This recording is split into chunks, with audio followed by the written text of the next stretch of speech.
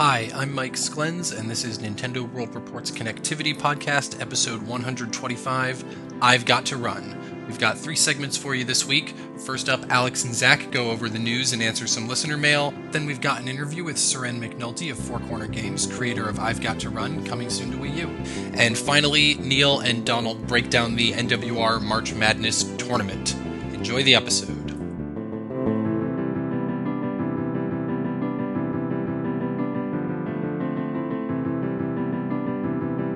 Hey everybody, and welcome to a brand new segment of Nintendo World Report Connectivity. I'm your host for this segment, Alex Kulafi, and joining me for a segment focused on news and a little bit of listener mail, Zachary Miller. Just like old times. Just like old times. Alright, so we have 3 stories, all of them equally or potentially equally interesting, and a couple of decent letters. The big news and the newest news are the NPDs for February 2014. The February 2014 software sales for both Nintendo 3DS and Wii U rose above February 2013 sales thanks to both DKC Tropical Freeze and Bravely Default. Wii U software sales were 180% higher than software sales of the previous February. 3DS software sales were 25% higher. Tropical Freeze sold 130K. Bravely Default was top 10 of the month overall, even counting all the multiple SKUs. Nice. Digital and retail combined, 200K units. Pokemon X and Y, 130K, which that didn't rank, obviously. And based on Nintendo's statements that hardware sales were up 25% over the previous February, NeoGAF basically figured out that the Wii U sold around 82.5K this month. All right. See, 82,000 people were waiting for Donkey Kong. Well, here's the thing. Donkey Kong had been on shelves, at least by the time this closed, for 8 days. Oh, okay. Which makes that 130K a little more impressive. Yeah, it does. So hopefully, maybe the March sales will see a little more Donkey Kong sales. Yeah. What do you take away from all this? I guess we should separate it into Wii U first, so the Wii U seems to be doing better. It's obviously not doing good.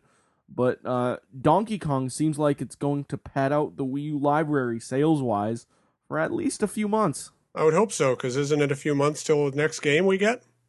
Yeah, May is Mario Kart, which leaves 3 months with nothing other than NES Remix 2. That hurts. Yeah, it's gonna be another Wii U drought. I think the only difference between this year's drought and last year's drought is that the games that are actually coming out are better games than the ones last year. Yeah. Because there was Game & Wario, and then there was Lego City Undercover. I didn't play either, but I can tell Mario Kart and Donkey Kong are probably better games than both of them. I agree. Lego City's actually really good, but it's not brand name cachet for a Nintendo system. Sure. And let's be real, those load times are game-breakingly bad. Are they really? Oh my god. Speaking of load times that are so bad, apparently people don't like the Donkey Kong load times that much either. I have a digital copy. Oh, I've heard that. I haven't had it that bad. But some people are reporting load times of like 20-30 seconds. Oh, 20-30 seconds would be a blessing in Lego City. Sounds like Mon Nation Racers load time. Oh my gosh, yeah. Oh, flashbacks there. PTSD. Even on Vita. Even on Vita, they had bad load times. Yeah, I would chalk that up to the developer. Like, those were minute-long load times for 3-minute races. Yeah. Oh, boy. Brutal. But the Wii U sales seem to indicate that it's a steady increase, going up a little. Do you think this is going to continue for the Wii U, or do you think it's going to straight up drop off by April until Mario Kart comes out? I think it's that one, because people just don't have a lot to look forward to until Mario Kart, right? Right. I mean, yeah. What I'm saying is the people who bought a Wii U for Donkey Kong have a good backlog of games to get, digital and otherwise. But the people who did not buy Donkey Kong, didn't buy a Wii for Donkey Kong, they're probably waiting for Mario Kart. Yeah. And if they're not waiting for Mario Kart, they're waiting for Smash Bros. And who knows when that's coming out. So what do we got here? We got Mario Kart in May, and we got Smash Bros. Presumably in November if it comes out this year. Yeah. Do you think there's going to be more than one surprise E3 game that's going to be snugged up against that? Dude, there better be. I mean, come on. Yeah, I'm thinking whatever Miyamoto's IP is going to be is what's going to go there. And then maybe they'll shimmy, not a Bayonetta 2, or not next. Maybe a Yoshi yarn. Maybe that's yeah, whatever happened to that game? Hopefully coming soon. Hopefully to go against the bad buzz Yoshi's New Island has been getting. You know, real quick about Yarn Yoshi, it's just such a weird thing to continue development on that game because Kirby's Epic Yarn just came out. Not recently, but you know, it's immediately familiar. And then Yoshi's Island 2 came out, so it's like we just got a Yoshi game, and we just kind of got a Yarn game. Right. So when that screenshot date like a year ago debuted, I thought this is really strange. Yeah, and it really was just screenshots and I think maybe a tiny bit of footage with no music attached, maybe. It was like a concept, proof of concept. Yeah. I am hoping that when Nintendo shoves out a Direct middle of next month, that game is one of the big highlights. Yeah, I just hope I want to see something, you know? I want them to say something like, oh, we've actually got, you know, this download-only Metroid game coming out today, you know? It's got to be something good like that because, I mean, you're right. It's till May. I mean, once Mario Kart comes, I'm going to play the hell out of it. But May, dude, that's when Godzilla's coming out. The Wii U can't compete. Cannot compete. Okay, so we also got the 3DS stuff.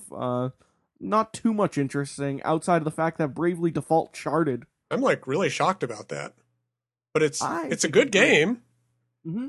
It did. I didn't play it. I believe you, but it did much better than Fire Emblem, or I guess enough better. Which is good.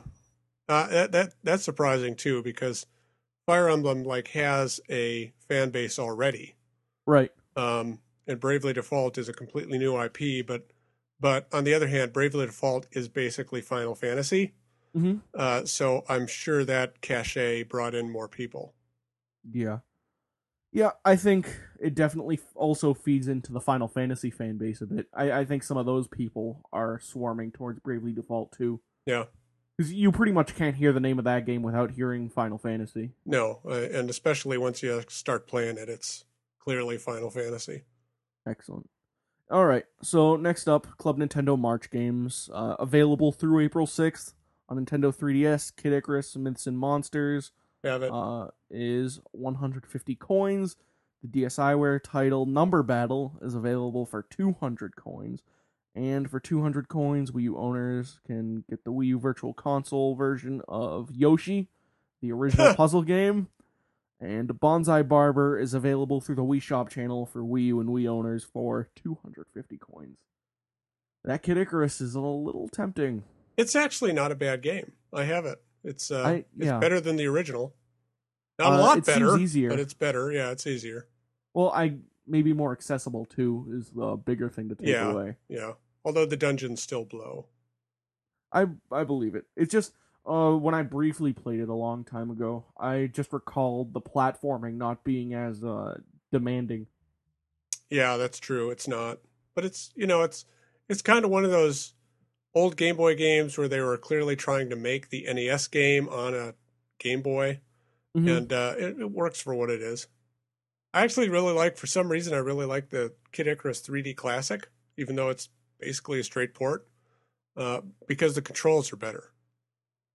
You think that makes all the difference? I do. I mean, it's still not a great game, but... It's an interesting game. It is a very interesting game. It justifies its own existence. Yeah, there you go. Anything else? Number Battle, Yoshi, no, Bonsai Barber? No, Yoshi is awful. Oh. Yoshi's Cookie would be better. Did Yoshi come out on the Ambassador program? Yep. I don't think it did. Oh, it did? I've got it on my 3DS right now. Oh yeah, that's with the egg, and then you collect the little monster like Goombas or yeah. squids or whatever.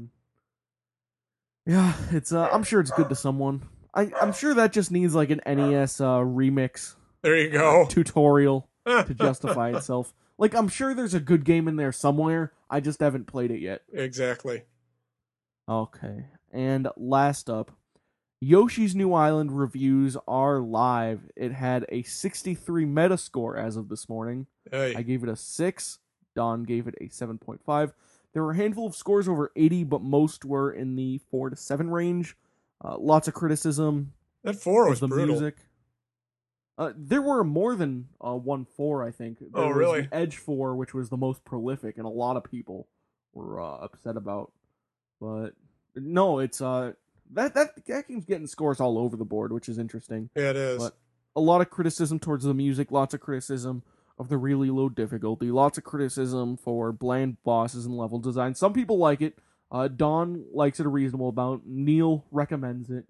I think Patrick Klepek, I was watching Bomb in the AM today, and he was talking about it like basically the game feels obligatory. Like they're making another Yoshi's Island game for the sake of making a Yoshi's Island game, and they're basically trying to follow all the beats the best they can.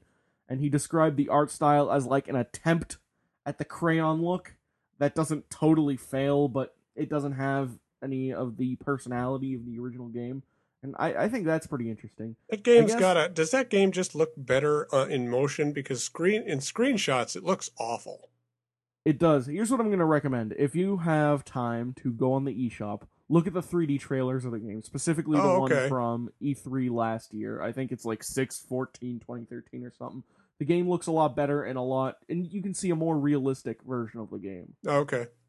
From that point of view. I'll do that. You know, it's the weirdest thing. I'll probably get this just because I liked, obviously, when Yoshi's Island on SNES is like one of my favorite games of all time. And then I really, there was a lot of hate for Yoshi's Island DS, basically for the same reasons.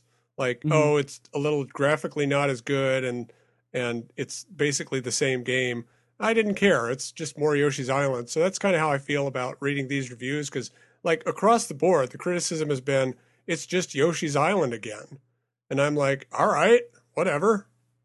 I think the interesting thing is that a lot of people, and I will include myself in that group, would call out the new Super Mario Bros. Games for releasing too soon after one another. Oh, yeah. And being too iterative. And I'm not going to say that's not true. It absolutely is true. But it's interesting that it's been like 7 or 8 years since the last Yoshi's Island game. Yeah. And that's not enough. That's not enough time. It's just another fucking Yoshi's Island game. I think I wonder if part of the problem is that Yoshi's Island is an ambassador game, so everyone just played it. Maybe. I feel like if people like the game enough, they would want to play more. Yeah, exactly. That's kind of how I feel. Like, I'll probably get it just because, like I say, hey, Yoshi's Island, whatever.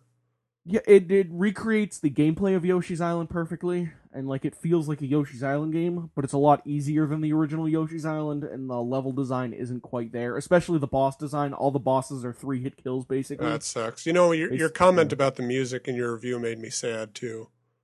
Yeah, it doesn't do a good job of hiding the fact that it's all the same theme. Yeah. That's my big problem. The kazoo.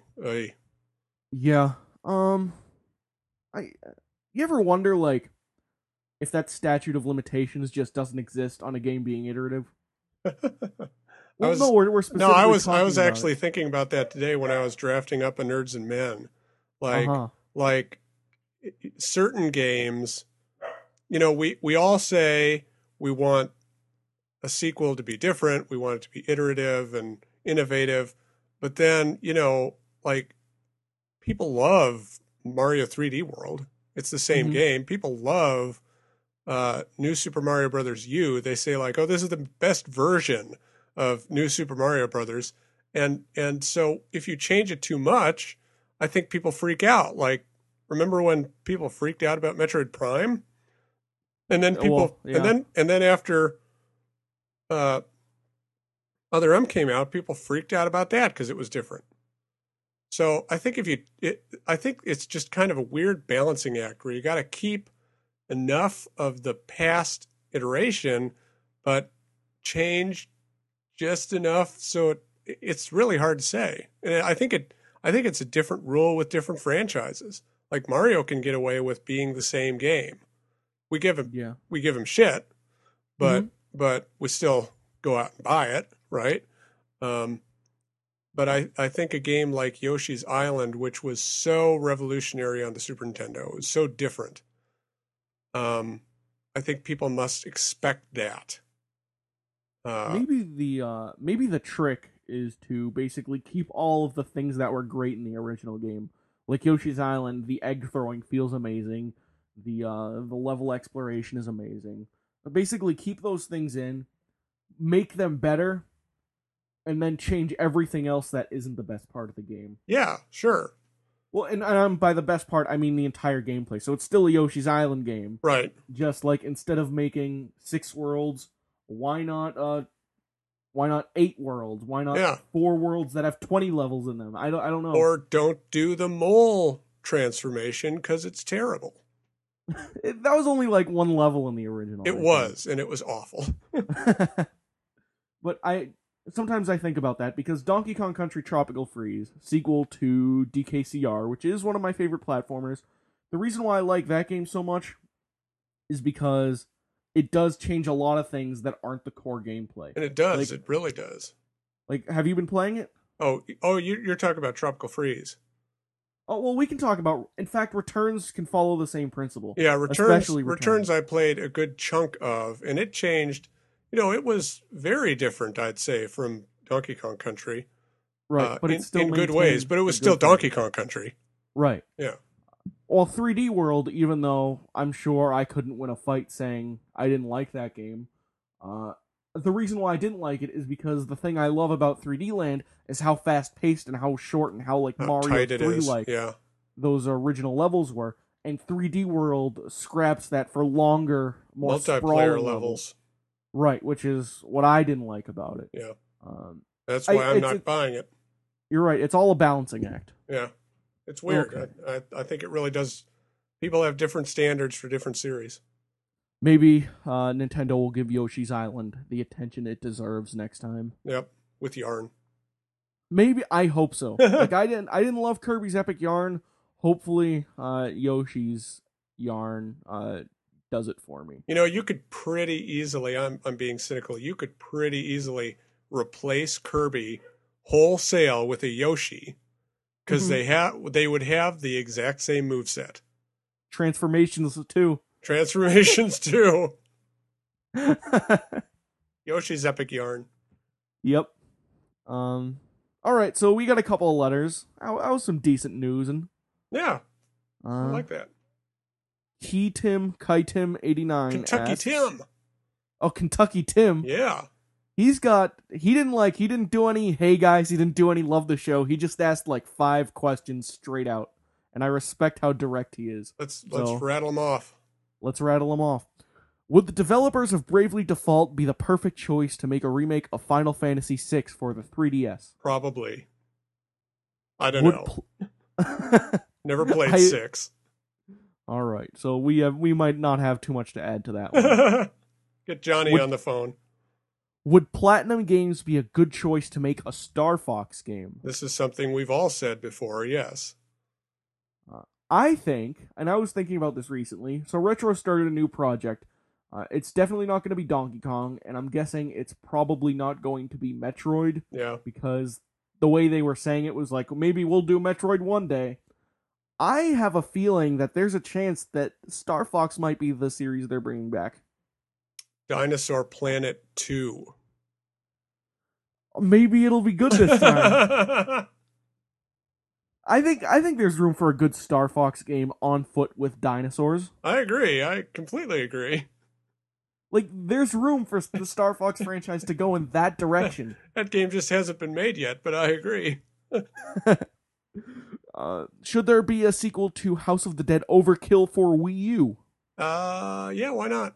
At least they should bring out the HD remake, maybe digitally. I'd play it.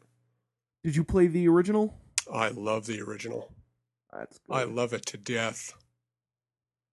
It's that's one of those vulgar for the sake of being vulgar, but pretty fucking funny too, right? Oh yeah. That's one of those games. I respect that. What is your wish list for the 3DS successor? I guess this is a loaded question, so just name a couple of preferred features, I guess. Well, keep it the size of the XL. Okay. I agree. Let's get a second analog nub on there. Mm-hmm. Because why wouldn't you at this point? Maybe room under the face buttons? Yeah. Mm-hmm. Make it like an Xbox 360 controller or something. Yeah. Yeah. And then, ditch the 3D because who cares? Oh, I would keep the 3D. I think hopefully they keep it optional and hopefully they keep it next time around. Yeah. If it's optional, I can deal with it. I want games to look way less jaggy next generation. Because Donkey Kong Country Returns, it's a great port, it's a great game. It looks like shit on the 3DS XL. Oh, yeah, that's why I haven't bought it. Also, I already have it. But yeah, that's probably my biggest beef with the 3DS. Some things look insanely amazing. Like, I still think back to 3D Land, how it had that Bowser Tower right before you fight him, and it's like it's got the slick rain on it. And and Resident Evil Revelations still looks amazing on 3DS. Even on the XL, that game still looks great. Oh yeah, Kid Icarus looks great. But just make the image a lot sharper. Yeah. Just HDify it. If you're not going to HD it, make it look a tiny bit better than the Vita does. That OLED. Yeah. I hope they go OLED next time. I have a feeling they're going to make it as cheap as possible. Yeah. But maybe OLED will be cheap by then. I hope so. Sony is already getting out of the OLED game. Oh, yeah, because with the Vita 2. Yeah, the Slim. Vita 2K. Getting rid of OLED, which makes me sad. Anything else you can think of? Let's make the screen so that a weird vertical lines do not appear on the top screen. That would be awesome. That's starting to happen on my 3DS now. So you have an original, right? I have it happened on my original 3DS like right away, but now it's starting to happen on my XL. Is it scarring the top? It's like, I don't know. It's only on the right side, but it's like the barest hint of a vertical line is bugging me. It's driving me nuts, and it won't rub off. And I'm just going to get a new 3DS XL and transfer everything. Maybe the Yoshi one. I really like that. Yeah, it's a good looking 3DS. It is. Okay. But that's all. Hopefully that answers your question a little. Mm-hmm. And you know what? Here's one more thing. There was that patent a long time ago for the 3DS to have this camera thing where you can actually like use a stylus on the touch screen. Oh yeah. On the top screen, I mean. Do you remember that? Oh, on the top screen, no. Yeah, like it was like almost AR, like the 3D on the top, like you poke at it as if you were using the PlayStation Eye. Oh, that's cool. Yeah. Huh.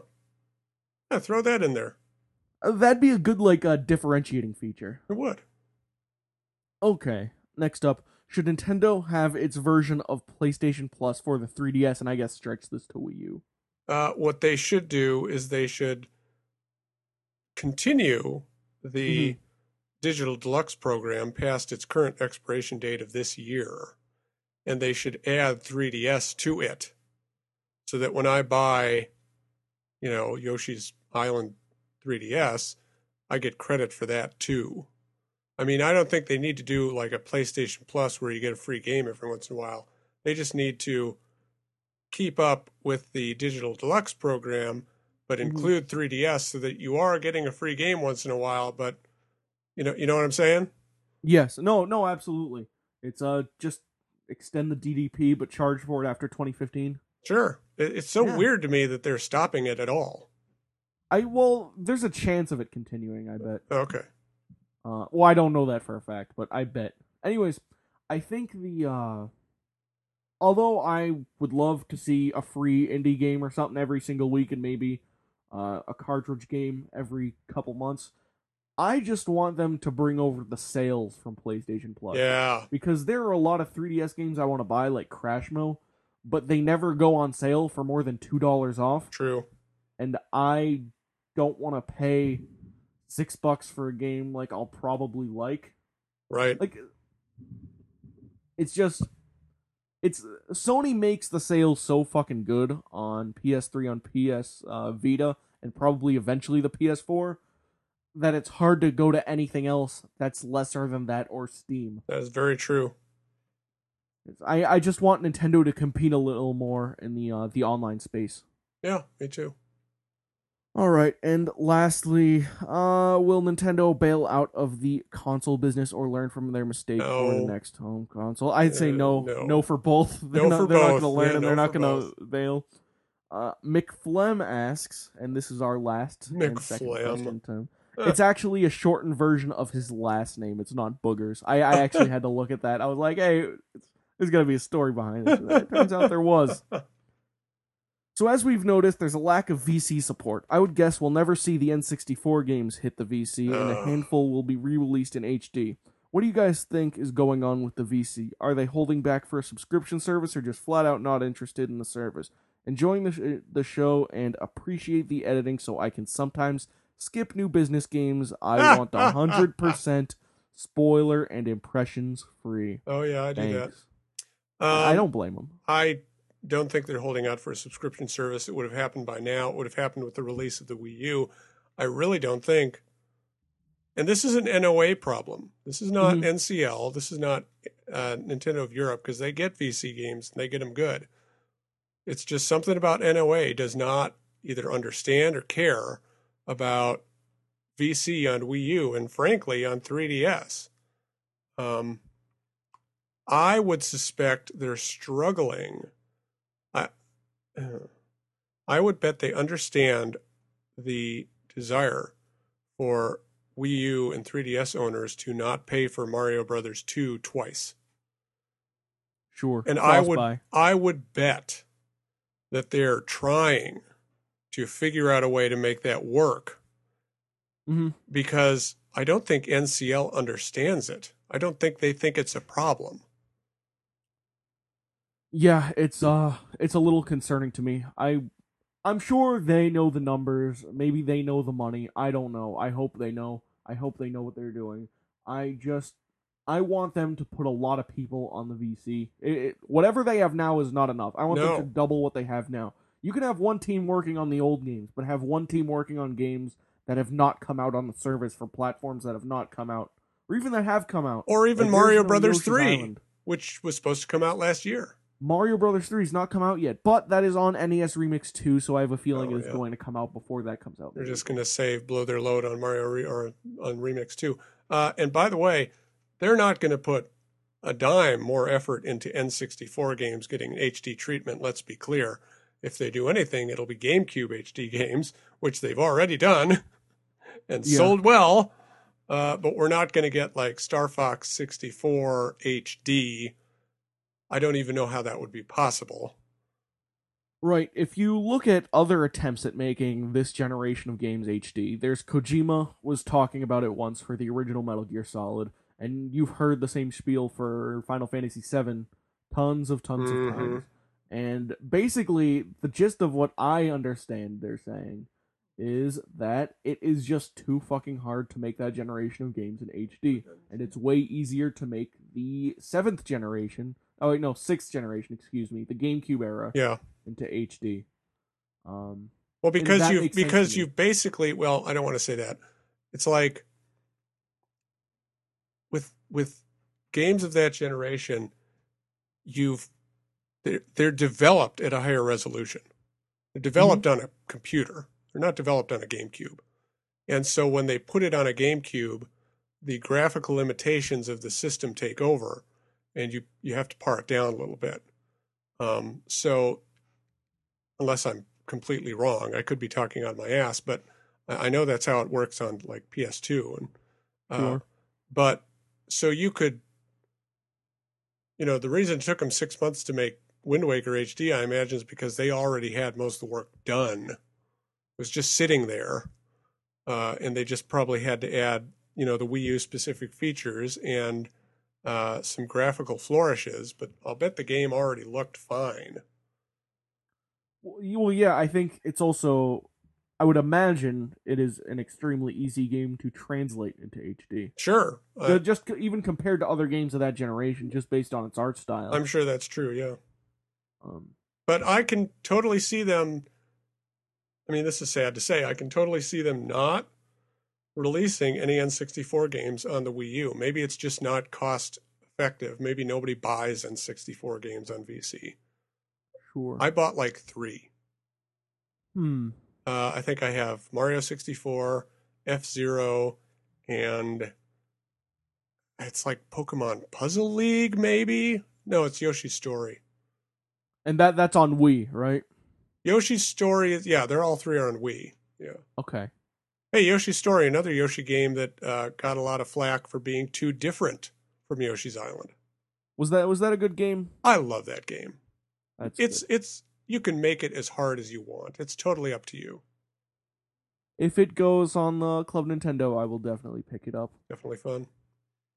So one last thing I just want to bring up is that I just wonder what would happen if Nintendo did put a lot of force into VC. What if they were constantly re-releasing games that were already on Wii with the gamepad support, but what if they were also beefing up support and bringing out tons of GBA, DS, N64, maybe even Dreamcast and GameCube games? All that bringing out. Do you think that would be a huge financial benefit? Are they missing something, or or is it actually too risky, do you think? I think certain things are too risky. I think N64 is probably too risky. Because those games look like ass, and there were like 10 good ones, and they're all on VC except for no, I think they are all on VC. Pokemon Stadium and Pokemon Stadium 2. Those are fun. Use those, but you wouldn't really be able to get those unless you had like Red and Blue on 3DS. They're still playable. Yeah, I know. Yeah, the mini games are really fun in those games. But for like Dreamcast, that's going to take a lot of effort. Sure. But I don't understand why like Genesis hasn't made an appearance. It's on 3DS for God's sake. I don't know why it's not on Wii U. It's been exclusively NES and Super NES. Super Nintendo. It's just so weird. I mean, maybe there's licensing issues that expired with the Wii. I don't know. It's every time I fill out a Club Nintendo survey for VC games, I say, this process must be more transparent. You're driving all of us crazy. And they clearly don't listen to me. They're not doing a very good job of competing with, I guess, even Sony. I think Sony's releasing more Genesis games now than probably more PS1 games too. Yeah, than Nintendo. Oh yeah, you can get PS1 games on the Vita comfortably. You can get PSP games digitally on the Vita. Yep. I wish Nintendo would do that. You can buy a PS1 game once and download it to both your systems. All 3? Well, no, actually, no, that's a lie. There's no support on PS4 yet. Well, actually, all 3 because PSP, I guess. Oh, if you PSP, still use a PSP and a Vita. So there's that. I just hope they figure it out, and I just hope I hope they're just honest. I hope they either pull off the Band-Aid and just fucking stop VC altogether and give up, or they make it great, because this in-between shit is not working. I would kind of like Reggie to get up on stage at E3 and be like, Virtual Console, fuck it. I mean, it'll hurt. We're done. It'll suck, but at least we'll know, you know? Yeah. All right, so that will do it for today. Thank you for joining me. Oh, that was a good old time. That was fun. It was a good half hour. Indeed. Let's do this again. Sure. Well, let's just cut out all the other connectivity minutes. Yes, I agree. The Alex and Zach hour. You can find us on Twitter. Zach is zmiller1902. Yep. And I am at Kulafia, at Culafia. And if you want to hear us or any other member of Connectivity read your letters, be sure to send them to connectivity@nintendoworldreport.com. Thank you for joining me, guys. See you next week. Bye. Bye.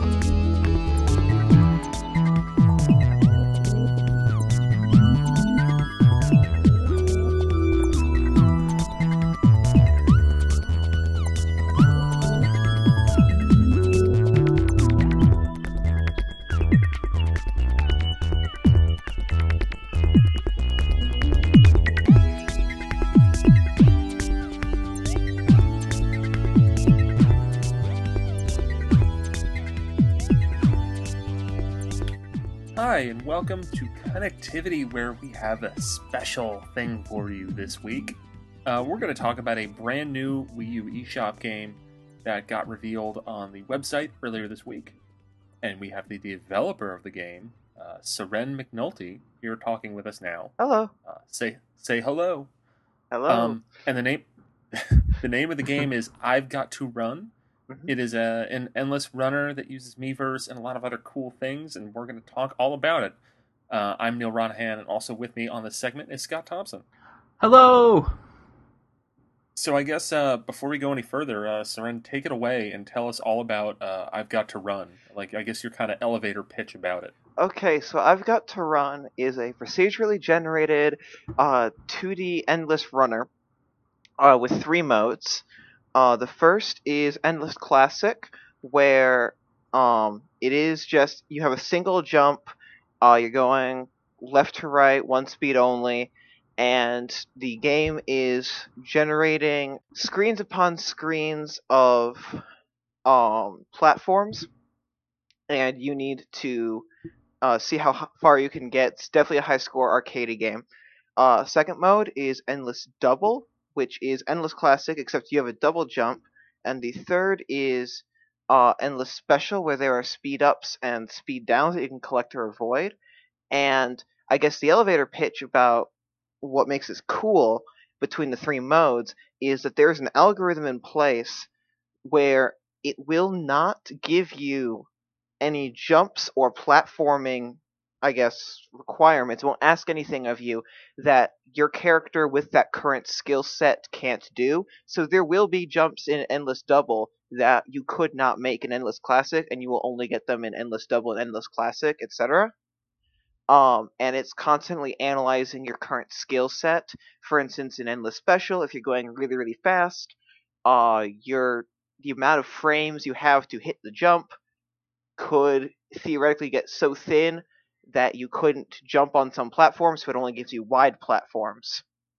And that's pretty cool. I didn't really notice that while playing it. yeah, it's very specific. It could make it almost impossible, but it's showing you 1 screen, and it actually is generating 15 screens ahead, and about 10 screens ahead, it has another version of you that's running perfectly, and if it can't make it, it destroys that screen and redoes it. Oh, wow. So it's definitely fair. It's running 60 frames per second on the Wii U and the gamepad off TV Play. Does it run at the same time? It runs at exactly the same time. Okay, so no Donkey Kong Country chicanery where it goes to black. Yes. Right. No, it runs at the same time, and if you are in a fairly close environment, they run perfectly in sync, which some games don't always do, especially with the music. Yeah. And another cool thing is that if you die, which you will, then it actually only takes 1/20th of a second for you to start again. So it is actually imperceivable to the human eye. Yeah, no, I could definitely. It never seemed like I stopped while playing. Yeah, Mhm, so it's constant going, and there's never a negative feedback loop of you failed, retry, or sit there and wait for a few seconds while you retry, or while you wait to retry. And the whole thing is coming out for $2. That sounds like a good deal. Now, as far as the Miiverse integration with it, how exactly is that going to work? Okay, so for technical reasons, the way it's going to work is so it's recording your high scores, and in that 1/20th of a second, most of that time, that infinitesimal amount of time, most of it is actually comparing your score to the high scores and saving. So that means that it's also doing the whole saving and loading procedure in that time as well. Because the Wii U is actually really powerful with that. But it's so what it's doing is it's saving your highest score for all 3 modes, and then on the main menu, there's a button that'll take you to the high scores table, which will let you compare, or well, you see your 3 scores, and on that screen it recommends, hey, why not take a screenshot of this and post it to Miiverse? And then you can post it to Miiverse, and obviously once you have that, players will be able to scroll down Miiverse and see what people's high scores are. People can challenge each other in the comments of individual Miiverse post threads, but also because Miiverse is accessible on PCs, you can take that screenshot and tweet it at someone specifically saying, "Hey, top this." And Yeah, you can call them out. Exactly, and since Send out some fighting words. Yeah, and because the game is only $2, if you send it to someone who doesn't already have it, it's not a huge hurdle to go in and get that game and try competing, saying, "What are you talking about? You didn't even hit 6 digits on that score." Now, I guess where did the idea for this game come, and how did you even get into developing games for Wii U in the first place? Okay, so I'm going to answer both of those questions in order. So, the idea for the game, I've actually, Four Corner Games has never released a game before. It's just me, by the way. But it's never released a game before. But Where'd the name for the company come from? Okay, you're never going to let me answer anything. Just got a lot of questions. Name for the company, just I just took a notebook out and just started running a stream of consciousness for 2 hours, and then came back to it a week later and picked the best one. Cool. But it seems like more often than not, people are just like, "Where'd you come up with that name?" I'm like, I don't know. It kind of sounded cool. Yeah, it kind of sounded cool out of the list. Not gonna lie. So yeah. So the All right, now the game. Yes, the Let's game. Go back to that question. Okay, so it was actually, I guess, founded in 2009. Not because of, but right around the time that WiiWare was in its heyday. So to give that kind of perspective, that's almost a century ago in gaming. Because WiiWare's heyday was a very small window. I feel like. it was like March of 2000. No, it was like April 2008 to like May 2008, something like that. I don't know. When did World of Goo come out? It was that month. Yeah, it was like April 2008. No, there was the Bomberman Blast, and then Mega Man 9 came out the next week. That's true. Bomberman Blast soon to become defunct. But well, no one's playing it. It was a good game. But just saying. Yeah, it was right around that time, and since then I was just sort of prototyping a bunch of stuff, just on and off. This is a hobbyist thing of mine, and I was just kind of prototyping, like, hey, what could I do, in this genre? Could I do anything kind of fun that I haven't seen a lot in games? And the answer was not a lot, because even though I do play a lot of games and I review games, it's just like, it's really hard to be a clever game designer when you only have one person on staff.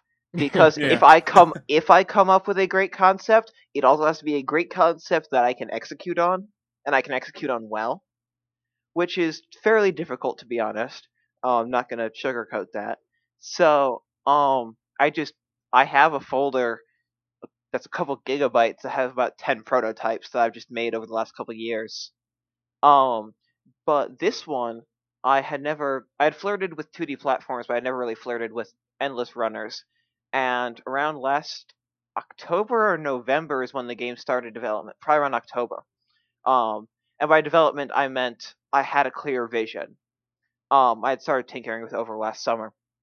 And I tinkered with a physics engine, and that was over the summer. But then I came up with the algorithm that would allow for the game to scan, sort of, check to make sure that everything is possible. And with that, I thought, let's do an endless runner, because endless runner, never being unfair, seemed pretty reasonable to me. It's more, endless runners seem more welcome to, like, more natural fit to random generation than uh, level-based platformers do, and Cloudberry Kingdom was already doing that. So Yeah. I figured, you know what? Let's just throw this in there. And I did, and it was very fun, although it was all using programmer art and temp music that I had stolen from Sonic Adventure 2, and name I drop. almost want to play this version of the game just to see what it was like. Yeah. God. There was no animations. It was really, really rough, but Actually, I think you might have sent me. you did play that version of the game, Neil. Yeah. I don't think I played it with the sound on though. No. Damn. But it was really, really rough. But it was the feedback I was getting was pretty universally positive. Like, yeah, I'd like to see this fleshed out. And then I had the Endless Classic finished back in like November, and I was thinking, and at that point I was a registered Wii U developer, and I had gotten my stuff, and it actually only took about 1 or 2 days to figure out how to start natively putting it on the Wii U. At this point, the code is so optimized that it's really from the ground up a Wii U game.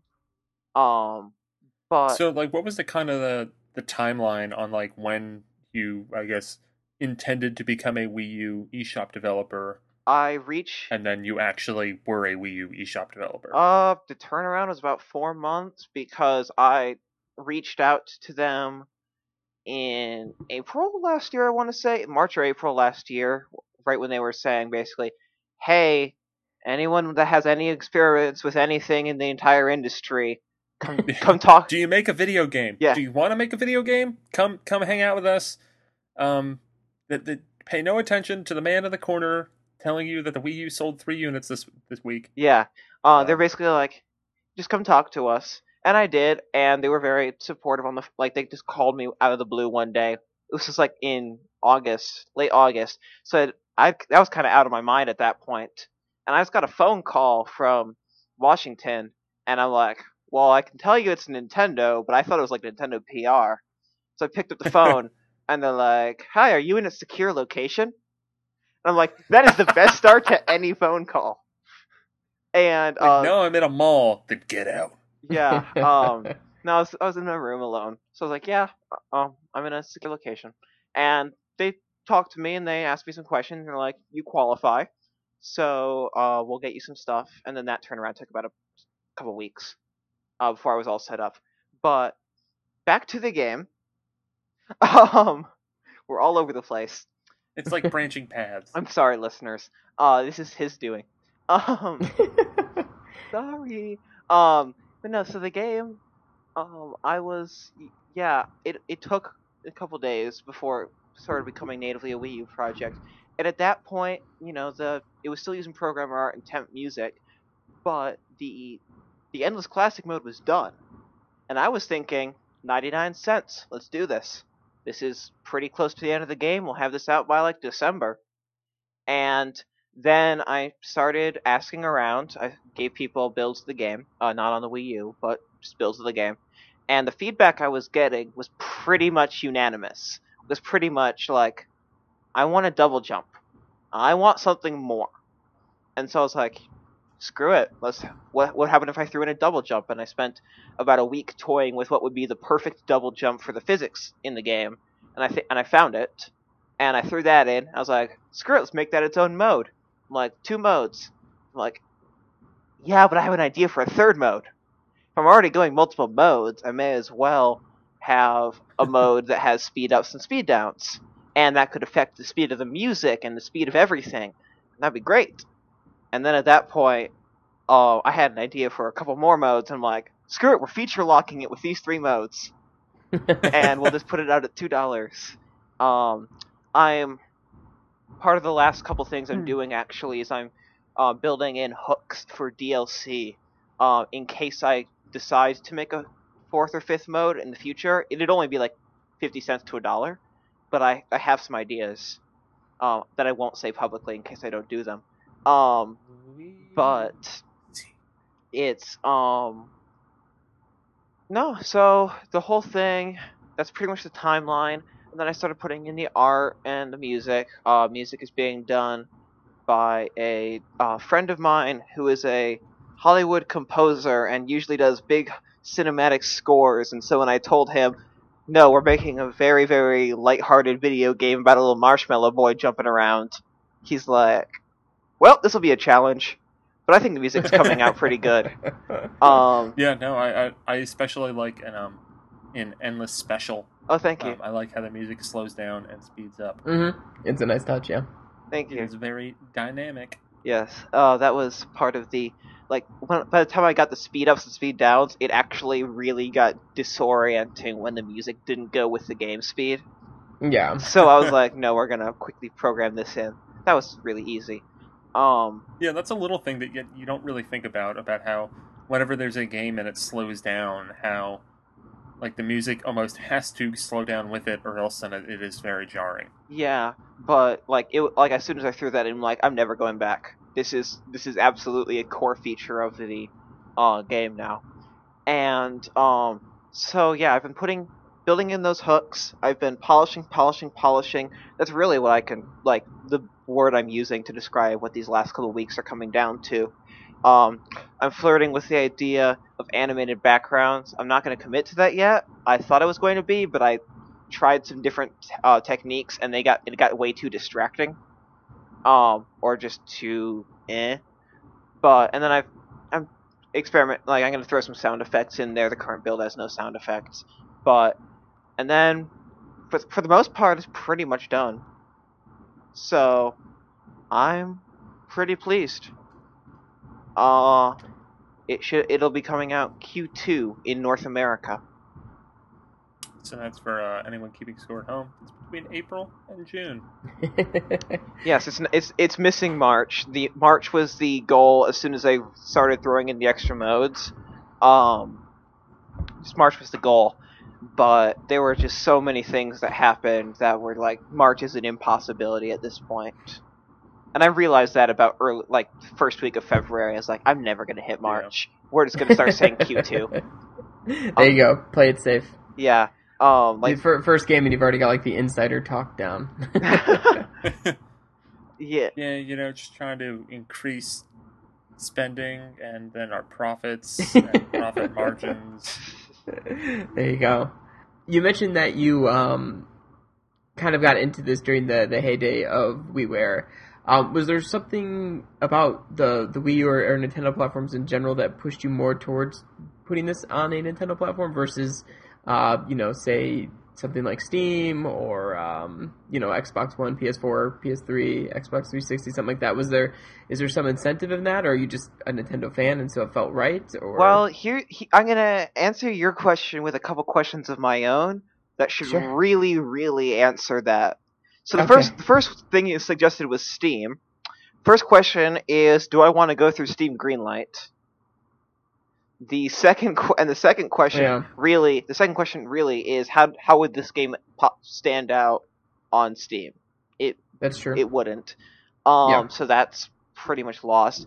And the next question is, could you imagine yourself playing Infamous Second Son or Titanfall and then switching out and then going to play I've Got to Run on the same machine? So it felt more like fair, a thematic I might be doing that and playing Towerfall, which doesn't really seem that far off.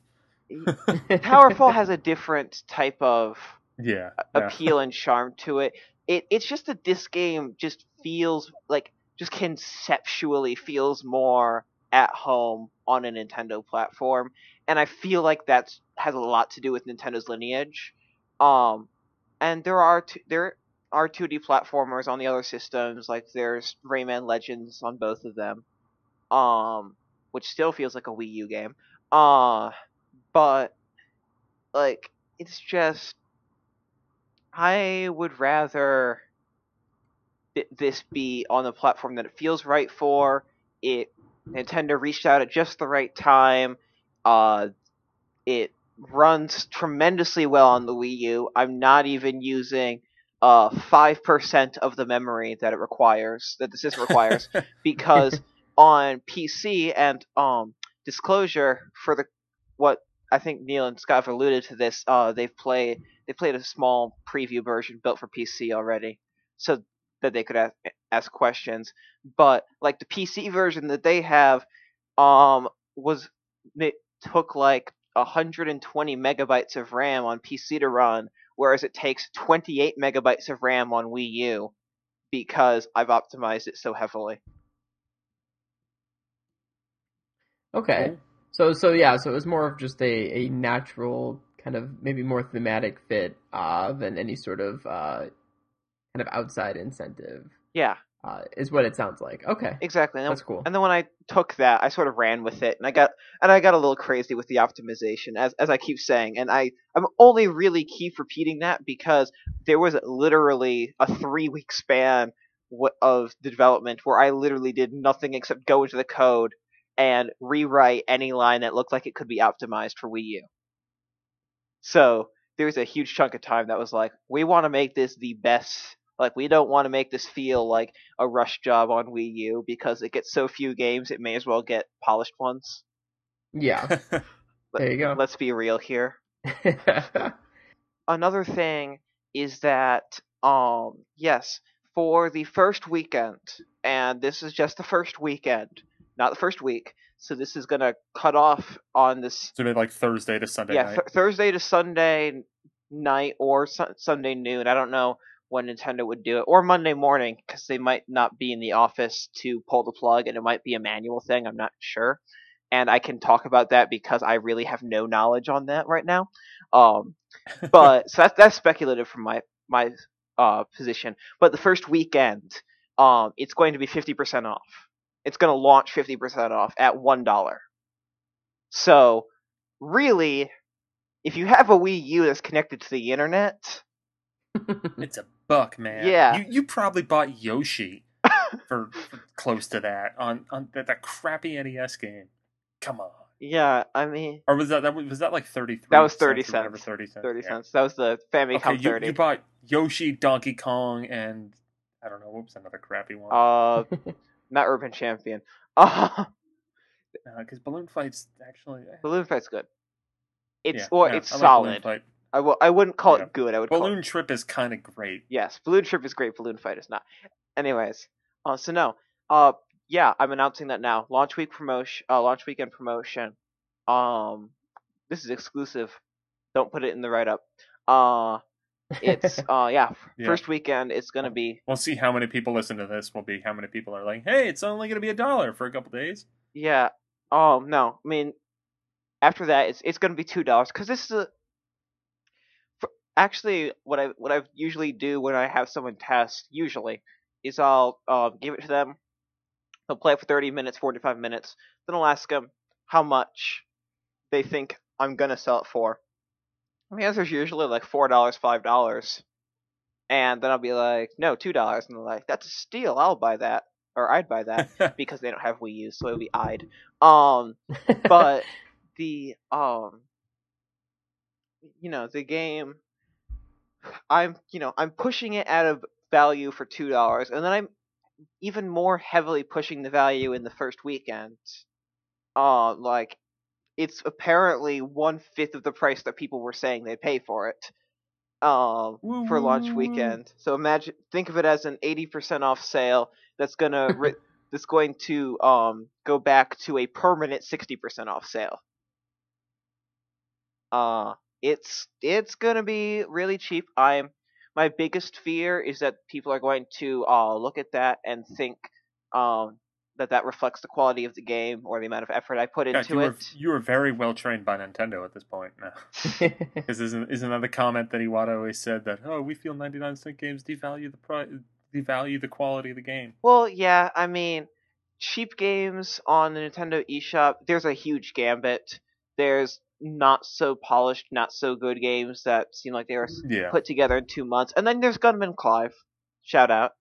Gunman Clive is one of the best cheap games I've ever played. Yeah, I mean, so there's a huge gambit on that you run on Nintendo download games for that price, and I don't want to speak to it because I'm not an objective source, but I feel like the amount of work and polish that I'm putting into it is closer To Gunman Clive than some other games that I'm not gonna name. But yeah, and then I don't think there's ever been a 99-cent game on the eShop. I think there's games that have been on sale for that. So for launch weekend, go ahead and buy the cheapest. Could be the cheapest thing on eShop at the time. Yeah, well, Wii U eShop, yes it will. Yes. For sure. So if you want a new Wii U game, that will be your absolute cheapest avenue. Well, cool. And I guess as far as we kind of wrap this up, where do you go from I've Got to Run? Obviously, it's not out yet, but you are kind of winding down development at this point. Yeah, with development's winding down, it's getting into the legal work and the paperwork and the and the lot checks and your submissions and everything. yes, and the learning how to use Photoshop Yeah. for images and promotional artwork and trailers. Trailers. I actually want to comment on that real quick. For trailers, some of you may have noticed that there wasn't a trailer at the announcement, and NWR doesn't have one, and no one's going to have one for possibly a while. And that's just because the game runs at 60 frames per second, and there's never a single drop. And anyone who's seen it can attest to this. It is designed. This is true. It is designed around running at a solid 60 frames per second. And the issue with trailers is that recording it directly from the Wii U on my Elgato unit, or my Elgato capture unit, scales it down to 30 frames per second. And if I record from the PC version, I can capture 60 frames per second, but one, that's not optimized, and two, and more imperatively, putting it on YouTube is going to chop it down to 30 frames per second.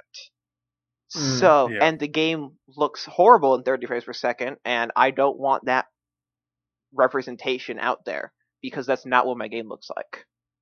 So, there isn't a trailer yet. There will be at some point. Look forward to it once I figure out the hassle. But yeah, trailer. You reminded me to bring that up. That is my excuse for why I have not worked with video editing software on this game yet. This is the reason why there's not one yet. But there will be, because there has to be. So I don't want the game out with no footage representation of what it looks like. That would be sketchy. Yeah. Yeah. But yeah, I guess what are your kind of plans after I've Got to Run comes out in the next couple months? Are you going to be making more games for Wii U? Well, here's what I can say, or what I will say, because I set my own standards on this. Like I said, I'm looking into DLC, and if I do, that's going to be something I toy with probably around the time that I submit the game to Nintendo, so pretty much right after launch. I'm gonna dig back in and see if I can make some of these modes. I'm kind of excited to see how they pan out from an actual gameplay perspective. And then I have 3 prototypes running, or games that I'm prototyping in my spare time when I'm not working on I've Got to Run, because there's a little fatigue at this point with that game, and I've sort of hit a lull. I'm like, this hour I'm going to take a break and work on this game. Yeah. So I'll talk about one, hint at another, and leave the other completely behind closed doors. That sounds like a really good way to end this segment. Okay, so the 3 things, and these are all for Wii U. 2 of them, I'll get to that later. So the first one is actually the one I've been most public about, because I've tweeted at Zach Miller about this a lot. I have a prototype running on Wii U and other systems, ? You might find out if I ever make this. Of a 2D sprite-based game with similar to the art style of I've Got to Run, so like not retro sprites, but just like high res cartoony sprites, where the idea is it's like a suburban neighborhood, but everyone's mode of transportation is getting on dinosaurs and riding them around. You can tell why I tweeted about this That at is Zach the Miller. Zackest game I've ever heard. And well, there's no breasts. Okay. But no boobs, but dinosaurs. I feel like that balances it out. yeah. And I've got it running, and it's very fun. But the issue is I haven't come up with an actual game or like a motivation for it yet. So that's one sitting in a folder to see if I come up with something. I'm definitely revisiting that because it works and it's fun. But if I just release it as a sort of sandbox, I wouldn't feel satisfied personally. But I have that as a prototype. Another game I have, that's one I'm being most open about. This one I'm being very coy about. This one would be. I don't want to say is. I'm not committing. Would be exclusively on Wii U because it's integrally designed around communication between the gamepad and the TV. So there's no off TV play. It would use next to no graphics. Musically, there would be very little, but there would be a lot of voice acting. And it would use the touchscreen, the camera, and the gyroscope. And the code name is Ghost. Okay. So I'm also I'll throw one more bit out there, and that's narrative driven. And that's all I'll say about that. I'm still prototyping you it. Have my attention. Yeah, I'm still prototyping it. No idea if I'm going to continue with it, but if I do, you can expect it's only coming to Wii U because it's something that can only be done on the Wii U. Nintendo should make some games like Nintendo that. should, but I came up with this concept about 3 weeks ago, and I got something up and running within 48 hours that used the gyroscope and the touchscreen and 2 different displays. So I'm feeling kind of confident about being able to do it. Also, it would be a very long development process. Like, it would be in development for maybe about a year and a half. It would be an expansive game. It would probably be a $10, $15 game, not a $2 game. This would be a big thing.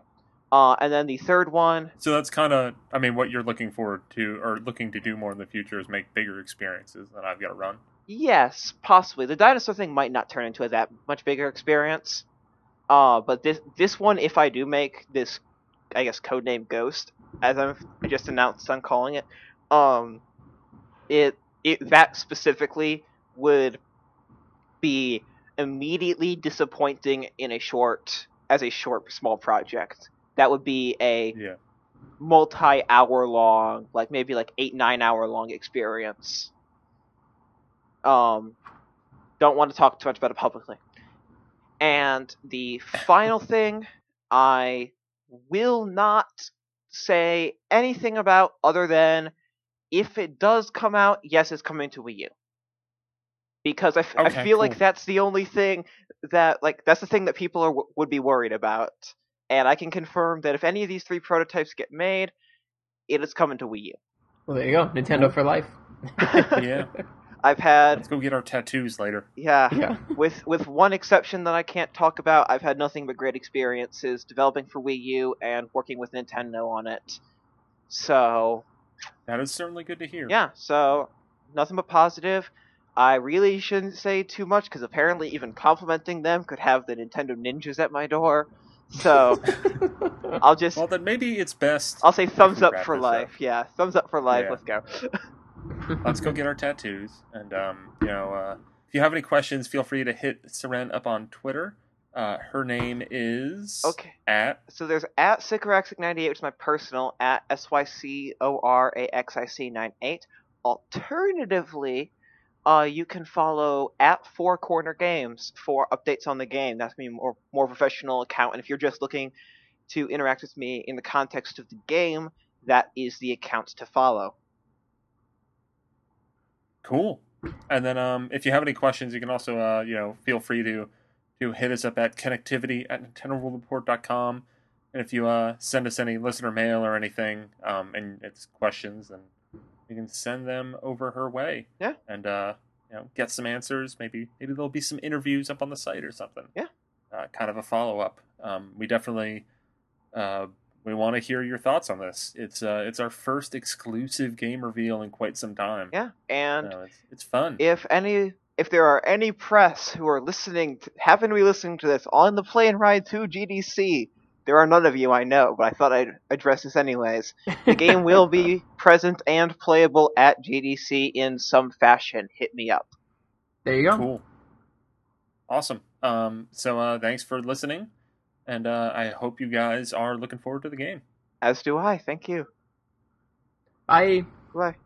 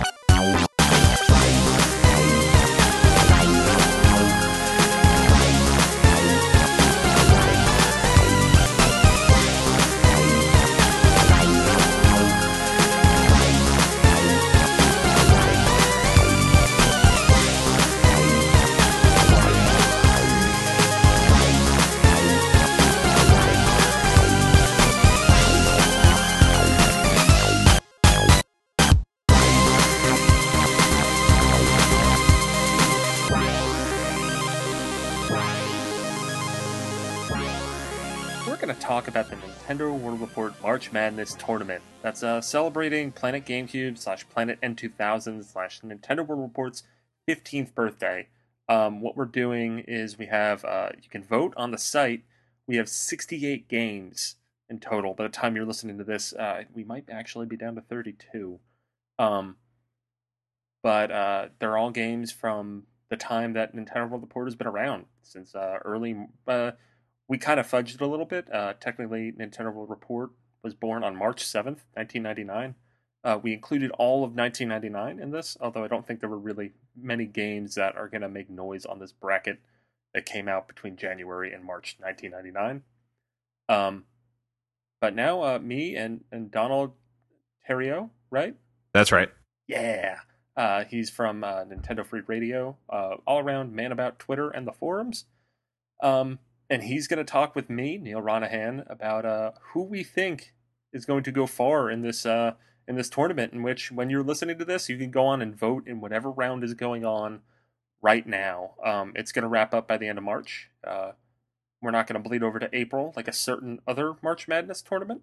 But we're just going to go very slavishly and didactically through every single region that we have.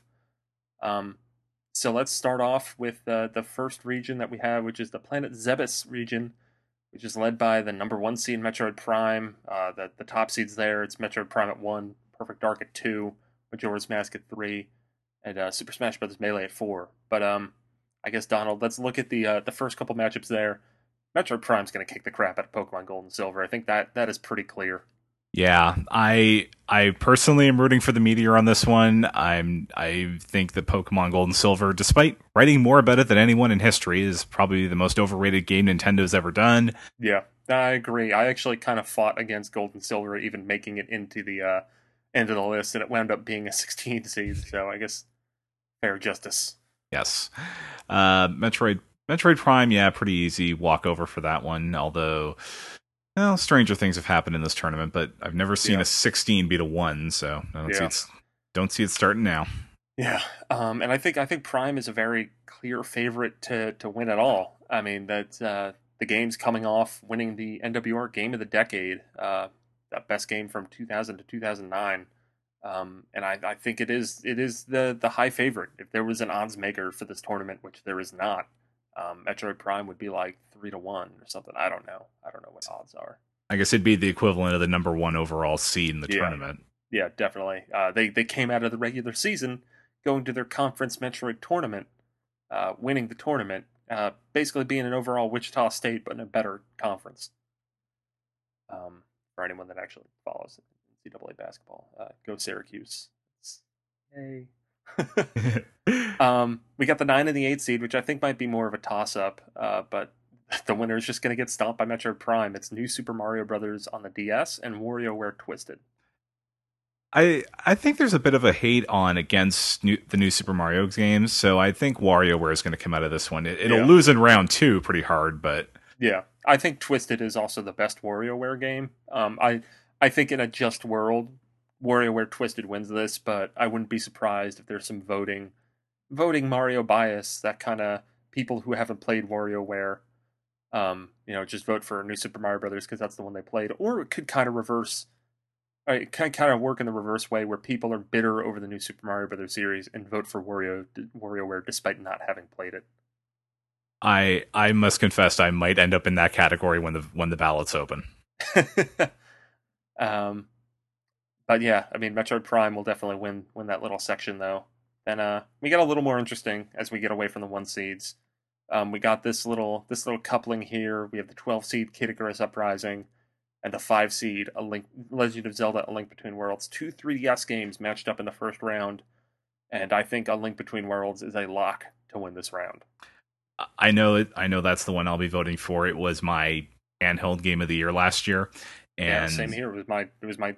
I think technically Wind Waker HD might have been my game of the year, but as far as game that was actually new in 2013, it was totally A Link Between Worlds. Yeah, so that'll do well. I've got some theories about the Zelda balloting on the forums, but we'll get to that when we get into more older games. Oh. And then we have the 13 seed is Mario Kart Wii, and it's going up against Super Smash Bros. Melee. While I love Mario Kart Wii, this is Melee's round to win, and I think the Melee will go on to beat A Link Between Worlds as well. Yeah, I've got Melee going all the way to the finals. Wow. So you think Melee is going to take down Metroid Prime? I think there's a couple of upsets in the Sweet 16 or whatever we're calling it, and I think Melee. I don't know. I haven't come up with it. We haven't gotten there yet. The actual tournament, so I don't know what the hell I'm going to call it. Yeah, but I think Melee has gotten enough of a push in recent years, especially now that there's a big campaign to get it into EVO, that there could be some outside forces working to push that through. I've got it all the way to the finals before it meets. Well, we'll get to that later. Yeah. I mean, for me, I think that Melee is going to put up a hell of a fight, but I think that's Prime's portion of the region to win. I like I said, I think Prime is the favorite, and I don't think Prime's going to get stopped on its way to the Final Four. I think the only thing in its way is actually Super Smash Bros. Melee, because as we'll now go over the bottom half of this bracket, I think the 2 seed is one of the weakest 2 seeds in the bracket, not because the game's not that good, but because I don't think there's really a lot of support for Perfect Dark, which is going up against Jet Force Gemini in round 1, which is a nice N64 pairing. But I think Perfect Dark is going to win that round, but I think that Perfect Dark is going to get upset in round 2. Yeah, I've got Perfect Dark beating Jet Force Gemini, but going down to, well, another upset, actually. Oh, do you think Ghost Trick's going to pull it out over Donkey Kong Country Returns, the 10 and the 7 seed? Not much of an upset, but I think Ghost Trick is beloved enough, and there's still some residual hatred over the fact that Retro is doing platformers, that it could come back and bite DKC Returns in the tush and have Ghost Trick advance. Yeah, I mean, I'll definitely be pulling for Ghost Trick. That will be my vote for certain. But I think Donkey Kong Country Returns is gonna win that and then beat Perfect Dark, and then possibly even I think Donkey Kong Country Returns has a chance of going up against Metroid Prime, which would be a really good finale to this region, having two Retro Studios games go up against each other. Yeah. But yeah, and then we have an interesting matchup, which I think needs a little bit of background. Just so everyone's aware, we have 68 teams, and if you're familiar with the NCAA tournament, you know that there's usually 4 regions of 16 teams, making it 64. However, in recent years, they've had these play-in games, and this is basically my excuse to include some more games in this because we picked 4 from each of the past 15 years, giving us 60 games, and then we had 4 to play with games that didn't make it in the particular year. But we had a lot more of those games than I expected, so then we made it 68, and we had a wild card round. Super Mario 3D World was in that wild card round, and that game just happens to be in this bracket. As we record this, I guess stranger things have happened, but Super Mario 3D World is up about 60 votes on Luigi's Mansion. So I think Super Mario 3D World will be going in to face The Legend of Zelda Majora's Mask in round 1. And I think that 3D World has the potential to run the table in this entire region here and go up against Metroid Prime. I do agree. I think that if worst comes to worst, our community manager, JP Corbin, who has 3D World as his best game ever, will just threaten to ban everybody. So 3D World will advance that way. Yeah. But that and the forums, we recently, in coordination with the top 10 poll that the staff did, the forums had their own poll for best Zelda game ever, and Majora's Mask was 5th. So I just don't think it has the forum support to survive 3D World, assuming that's the way the matchup goes. Yeah, because I know there's a lot of love on Majora's Mask, but I don't think it has enough to make it past 3D World. I think 3D World, despite having some jerks on staff that really, really lobbied hard against it when we had the internal thing to figure out the 4 games from each year, I think that ended with Justin Berube saying, if 3D World doesn't make it, I'm going to kill myself. Thankfully, he didn't follow through with that, and suicide isn't funny at all. But that was something that was said during the meeting. It got heated. Got very, very heated. Yeah, there's some games I'm questioning their lack of inclusion here, but I'll just save that for the NFRIT at some point.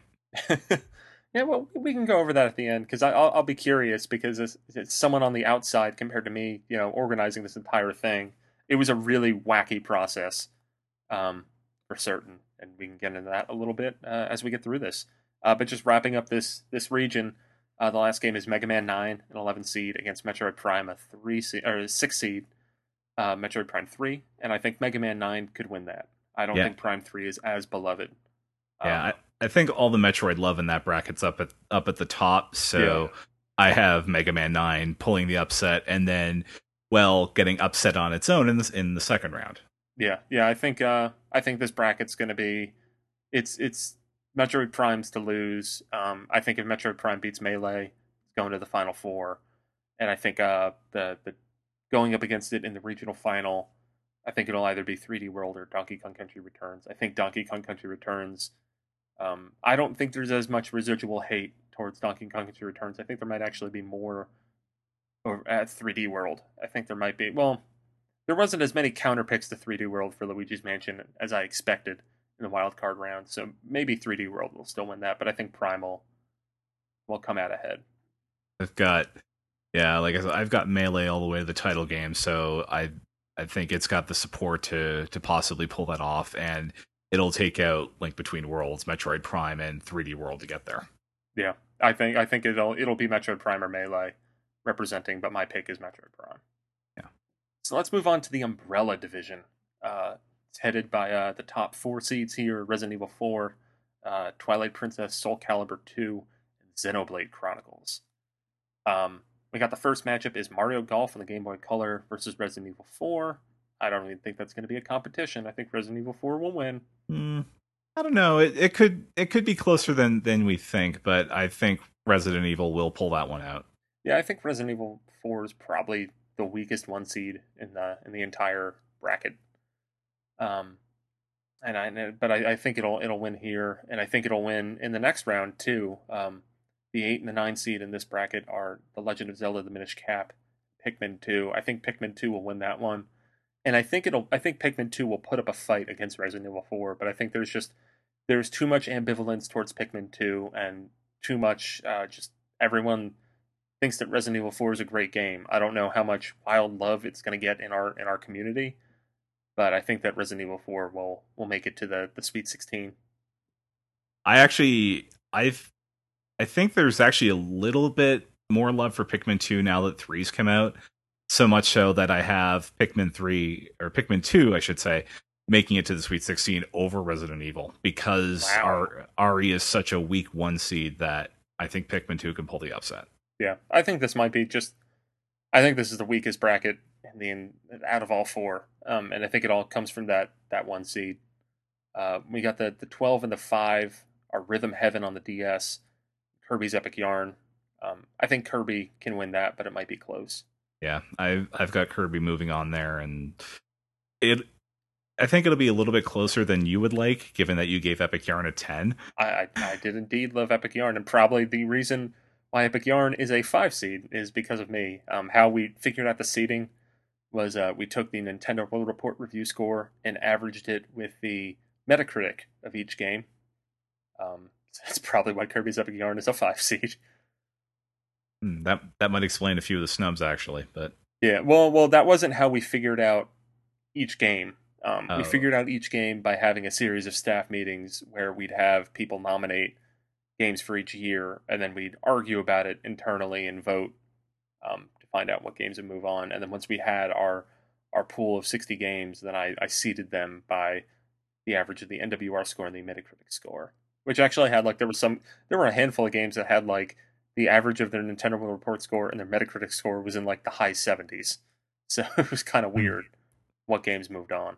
Yeah, and then the next matchup is one I'm surprised has a Metacritic score for one of the games. Yeah. Well, I think for Ogre Battle 64 there was no NWR score, but I think there is a Metacritic score for that game. And then it's up against Xenoblade Chronicles, or as I like to call this pairing, the James Jones Sophie's Choice round. Yeah, I know what I'm voting for because I actually enjoyed Xenoblade. I didn't really get into Ogre Battle 64 all that much when it was retroactive, but here's how crazy this bracket is. I think Xenoblade advances to the final 4 out of it. I do too. I mean, I think this bracket is that weak. That's my pick. I think that Ogre Battle 64 is a hell of a game. It's just such a dense game. I messed around with it. I had a friend who had it when I was younger, and we played it, and I got into it, but I never want to go back to it again. It's just not something. It's I understand why people like that game so much, and I listened to the retroactive for it, and it was a good time and all, but I don't want to go back to that game. And Xenoblade, I think, is a masterpiece, despite not having finished it. Yeah. But yeah, I think Xenoblade's gonna win that round, and it's gonna triumph over Resident Evil 4 and make it to the final 4 here. Yeah, I have a very interesting Elite 8 opponent for it, but that's a few matchups down the road, so... Yeah. Well, let's get through that then. We got the 11th seed is The Legend of Zelda 4 Swords Adventures versus Mario & Luigi Superstar Saga, which is a 6th seed, and I think Mario & Luigi Superstar Saga will be the Elite 8 opponent for Xenoblade Chronicles. Ooh, interesting. I just think the rest of the bracket is weak. Soul Calibur 2, I don't think, as a 3 seed... I don't think it really has the cachet. I also think that probably Nintendo fans are a little bitter that these series only appeared in a shitty Wii game since then, that people might not hold it in such high esteem anymore. So do you think it survives the wild card from this bracket? This is actually the closest wild card matchup right now, but it's looking like Paper Mario is going to pull out over Beautiful Joe. I think Soul Calibur 2 will beat Paper Mario. I don't think it'll beat Mario and Luigi. I don't know. I think there's enough love for Soul Calibur 2 that I think that 6-3 matchup of Superstar Saga and Soul Calibur 2 is probably the closest to the whole tournament, I think. Yeah. And I think Soul Calibur pulls it out by a couple of votes. And then it gets stomped by, well, the next matchup. Oh, so there's Animal Crossing New Leaf, a 10 seed, a pretty low 10 seed, I thought. And number 7 is Elite Beat Agents, and I think that might be probably the most interesting matchup in this entire region. I think Animal Crossing will pull out ahead, though. I have Elite Beat Agents winning this one and then going to the Elite Eight, and then losing to Xenoblade. I take it. Yep. This is really a toss up to me because I think that Elite Beat Agents has enough love and support, but I feel like it might be one of those things like WarioWare Twisted, where just not as many people played it, whereas Animal Crossing New Leaf is going to be fresh in everyone's minds. Yeah. I know I'll be voting pretty heavily for Elite Beat Agents just because it's one of my favorite DS games. So yeah, no, Elite Beat Agents is a masterpiece, but I also think New Leaf is kind of a masterpiece too. I know you have your hatred for Animal Crossing, damn it, but come on, it's fun. We got the 15 seed is Phoenix Wright Dual Destinies, which is the 3DS game that holds the distinction of being the game that knocked out 3D World from the regular tournament and making it a wild card. There was a lot of grassroots supports for Phoenix Wright, and I think despite Twilight Princess being a really weak 2 seed, I think it'll lose to Twilight Princess, but then Twilight Princess will lose to Animal Crossing or Elite Beat Agents. I don't know if Twilight Princess never really got that last Zelda game bump that it seems like Majora's Mask and Wind Waker got, where they got really loved after the next game came out. Definitely. I actually had Phoenix Wright advancing. Yeah, I think regardless of whoever wins that one, they're losing in the next round to Elite Beat or Animal Crossing. Absolutely. So then we both have Xenoblade going to the Final Four in this bracket. Right. Yeah, and I don't really think I don't think a lot of people will disagree with this. I think there's a chance RE4 might edge it out, but I doubt it. I think that especially with all the hype for X, I think Xenoblade's got a pretty clear path here. Yeah. I have Xenoblade tripping up. I think Xenoblade's toughest match, honestly, would be the Elite Beat Agents or whatever the regional final ends up being. Whether it's Elite Beat or Animal Crossing or Mario and Luigi. Well, actually, I think Xenoblade would kick the crap out of Mario and Luigi, but I think it would have trouble against Animal Crossing or Elite Beat. That'll be one I'll be sitting back with some popcorn for. Yeah. I'd expect and when you are voting in this, bring out your teeth. Shit on the other game. It'll be fun. I'll have a laugh. None of us made these. So we got the Mushroom Kingdom division, which is headlined by Galaxy 1 as the number 1 seed, Advance Wars as the 2 seed, Prince of Persia Sands of Time as the 3, and Fire Emblem Awakening as the 4. Let's start off Pokemon Snap, which is one of the games that I lobbied very hard for to making it into this tournament from the 99 years. Will get destroyed by Super Mario Galaxy, and I think Super Mario Galaxy will march to the Final Four. I think it's going even farther than that. Do you think Galaxy is going to win it all? I think Galaxy wins the whole thing. Yeah, for me, it really comes down to Prime and Galaxy. I think those will be the two duking it out. For the 9 and 8 seed, we got Pokemon Black and White and Mario and Luigi's Bowser's Inside Story. What's your take on that one? I want Black and White to win, but I don't think that any Pokemon game outside of Generations 1 or 2 would have a chance. So I've picked Bowser's Inside Story to advance. Yeah, I mean, I almost feel opposite on that because I kind of want Bowser's Inside Story to advance. That's my favorite for the Mario and Luigi series. But I think that Pokemon Black and White will get enough. So I think that there's enough Pokemon fans that at least one Pokemon game's moving on, and that's really the only one that I think is in a position to do so. Yeah. But then they'll lose to Galaxy. Everything loses to Galaxy in this region. Yeah. And then we got the 12 and the 5 is Phantom Hourglass versus Eternal Darkness in the 5 spot, and then the 13 and the 4 are Animal Crossing on the GameCube and Fire Emblem Awakening. Who do you think makes it out of that one? I got Eternal Darkness versus Fire Emblem Awakening. And I think Fire Emblem Awakening, I agree with that. I think Fire Emblem Awakening will go up against Galaxy and be the toughest matchup that Galaxy has until it gets to the Final Four. Yeah. That's pretty much how I had it going. Phantom Hourglass, that's divisive enough on the staff. I'm actually surprised it made it. I am too. I did not lobby for Phantom Hourglass. I think that was one of the weak years. Like, we realized, like, there were, I think it was like '07 and '08 just weren't really that strong. And that's when Phantom Hourglass was. I think it was '08. Phantom Hourglass was '07, but okay. And I actually had 2 games that I was shocked didn't make it, but one From of them 07? From '07, yeah. What were they? Hotel Dusk and Planet Puzzle League.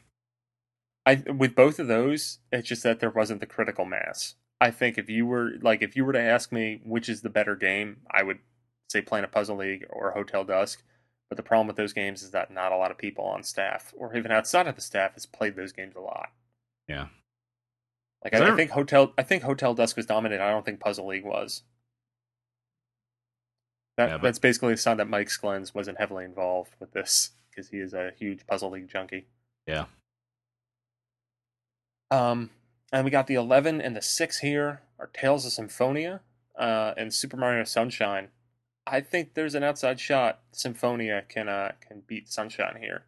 Yeah, I actually figured the fact that Tales of Symphonia just got its HD remake means that there's people that have played it, remember how good it was, and then remember that the GameCube version was apparently better frame rates and all that than what we've got now on PS3. So I guess I shouldn't play that then. I've been thinking about it. I borrowed it from a friend on GameCube, so I'm curious to go back to it. But I'd say it's definitely worth playing. Just understand what you're getting yourself into, and because it's based on the PS2 version, right? Yeah, and don't get the combo set with Dawn of the New World. Just buy it separately on PSN. You'll save yourself a lot of hassle that way. And we got the wild card likely for this is Castlevania Dawn of Sorrow. Unfortunately, the WWF No Mercy, which was a potential Cinderella team coming in, but their dream ended against Castlevania Dawn of Sorrow, which I think could give Prince of Persia: Sands of Time some fits, but I think Prince of Persia will still edge it out. Yeah, I had Prince of Persia actually go into Sweet 16, but I was shocked when this game was a 3 seed. Yeah, well, I mean, you know why is that when it came out, it was beloved, and I think it got a 10 at NWR too. Fair enough. I mean, that's a lot of the reason why. I don't think it's a strong 3 seed, but it is a 3 seed.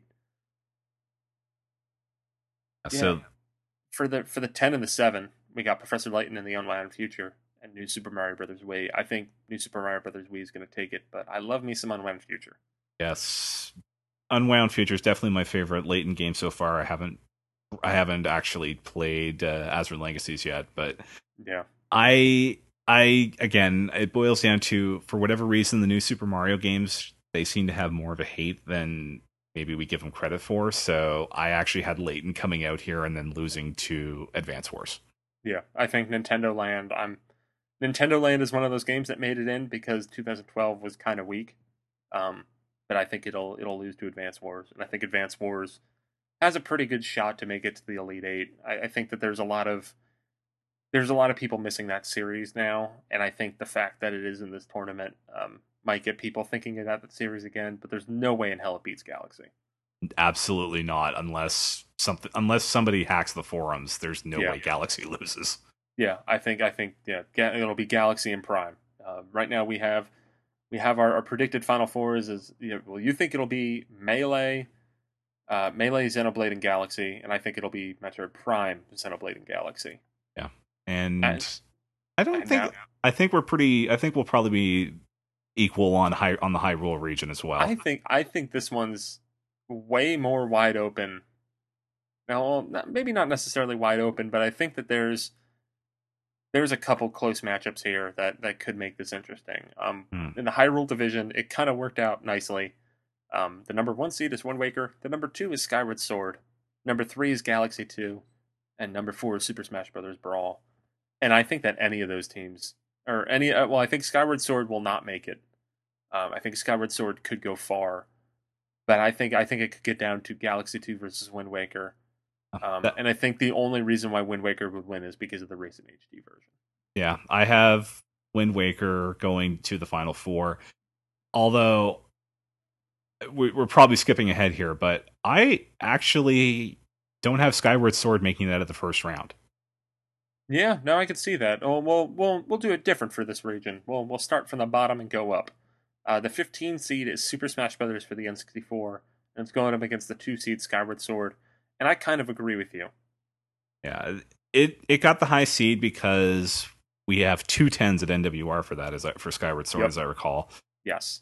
But I will be voting for Skyward Sword. I know that much, but I would not be surprised if Smash Brothers pulls it out. Yeah, and that's another forum demographic issue where I think Skyward Sword finished below the Oracles when on the forum poll. So I know. I mean, because when we did our Zelda list for the staff, I think Skyward Sword was like 3, but a lot of that came from, there's me and a couple other people on staff that hold it in very high regard. For me, it's now it would be my number 3 Zelda game. At the time, it was my number 2.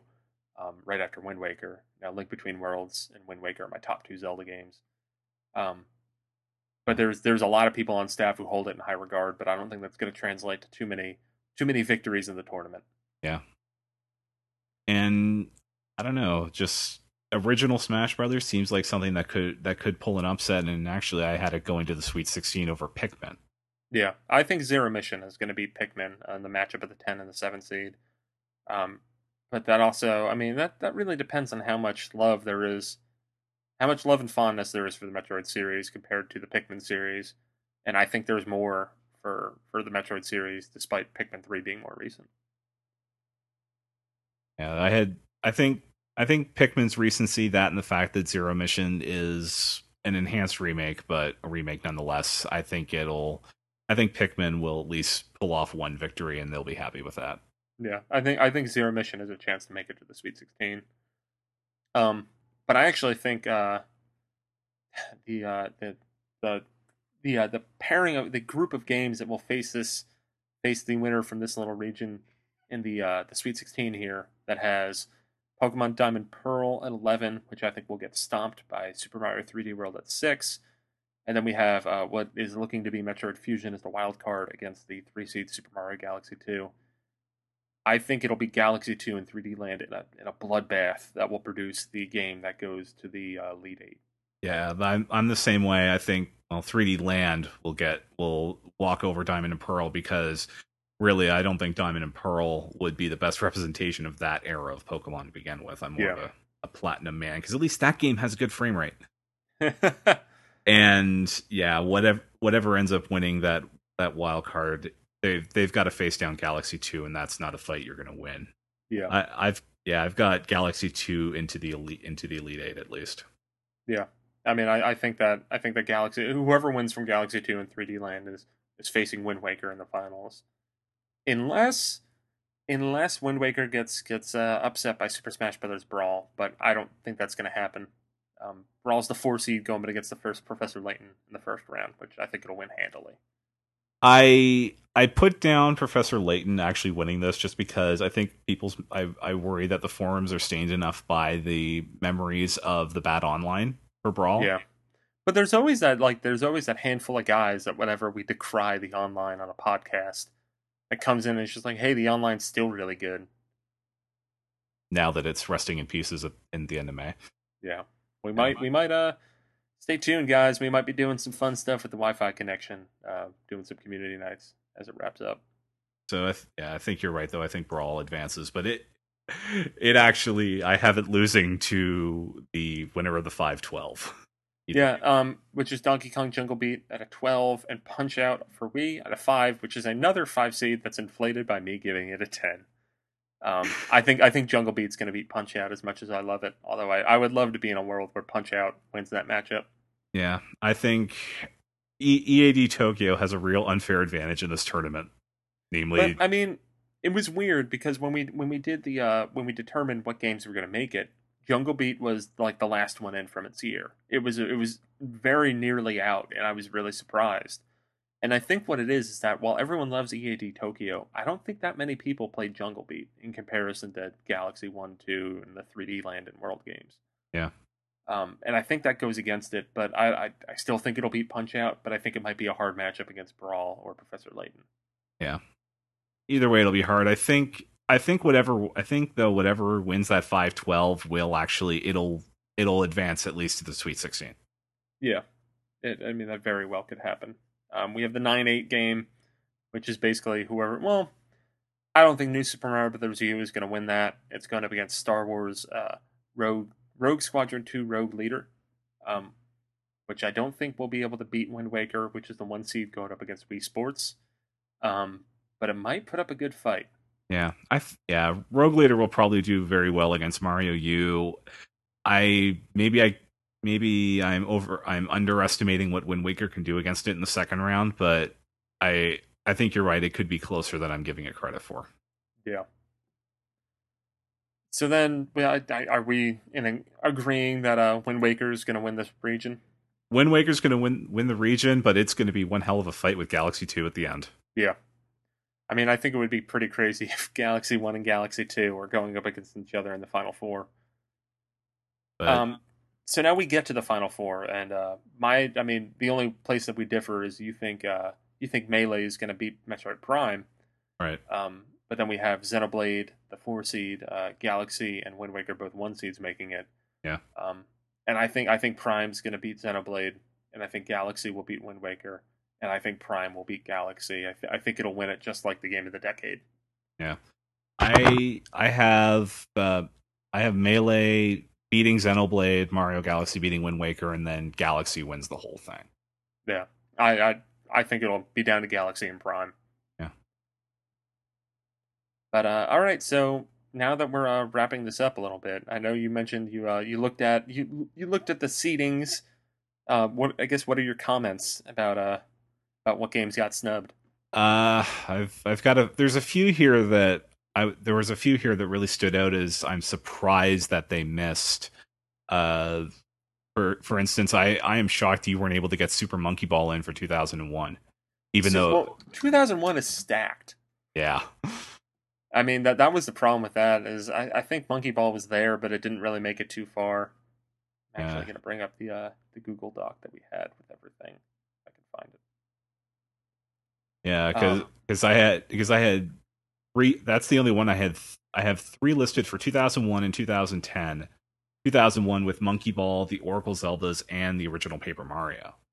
Yeah. I know that Paper Mario, I mean, that just doesn't have that much love.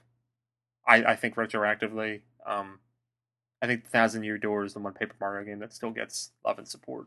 Yeah. See, I had for 2003, I see Prince of Persia on there, and once again, it manages to upstage Beyond Good and Evil. Yeah, I think Beyond Good and Evil was another game that too many people didn't really play in comparison to Sands of Time. It was one of the, like, Soul Calibur 2 was the last game in that year, but Sands of Time wasn't too far behind it.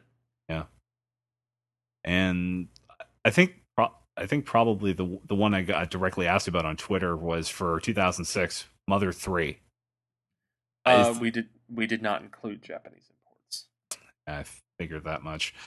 Yeah, we were actually on the fence as whether or not we were going to include Bravely Default, but we kind of made the call at the end that by the time we did this, not many people on staff will have even beaten it. Yeah, I still haven't even beaten it. I bought it. I haven't even opened it. I've been busy with moving in other games. Yeah, I intend to play it.